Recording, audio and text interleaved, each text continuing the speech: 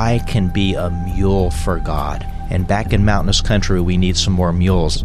How beautiful are the feet of those who bring good news.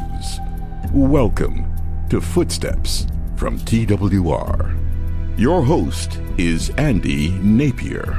Scott Murphy serves with Regeneration Reservation Ministry in Arizona.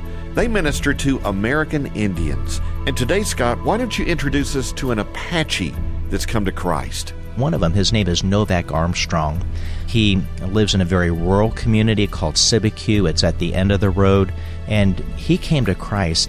Somebody had given him the Word of God, and he took it to an old shack out back, and he opened the Word of God and got in that book for an entire week. He would tell you he was a bull rider. He used to bootleg. Very rough life. He did not have a missionary come in and disciple him or evangelize him.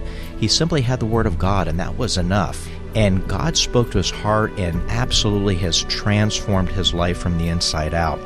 And in describing himself, he said, in our community, way out in these remote native regions, we don't need more people just coming and going. We need people that will come and plant themselves and partner with us.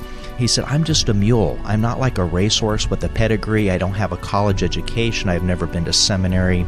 But I can be a mule for God. And back in mountainous country, we need some more mules. And that just challenged my heart. What a message for all of us as Christians. Don't compare yourself with somebody that has necessarily more talent and ability, just determined to be used of God as a mule. You know, in our weakness and humility, God can use each one of us for His glory.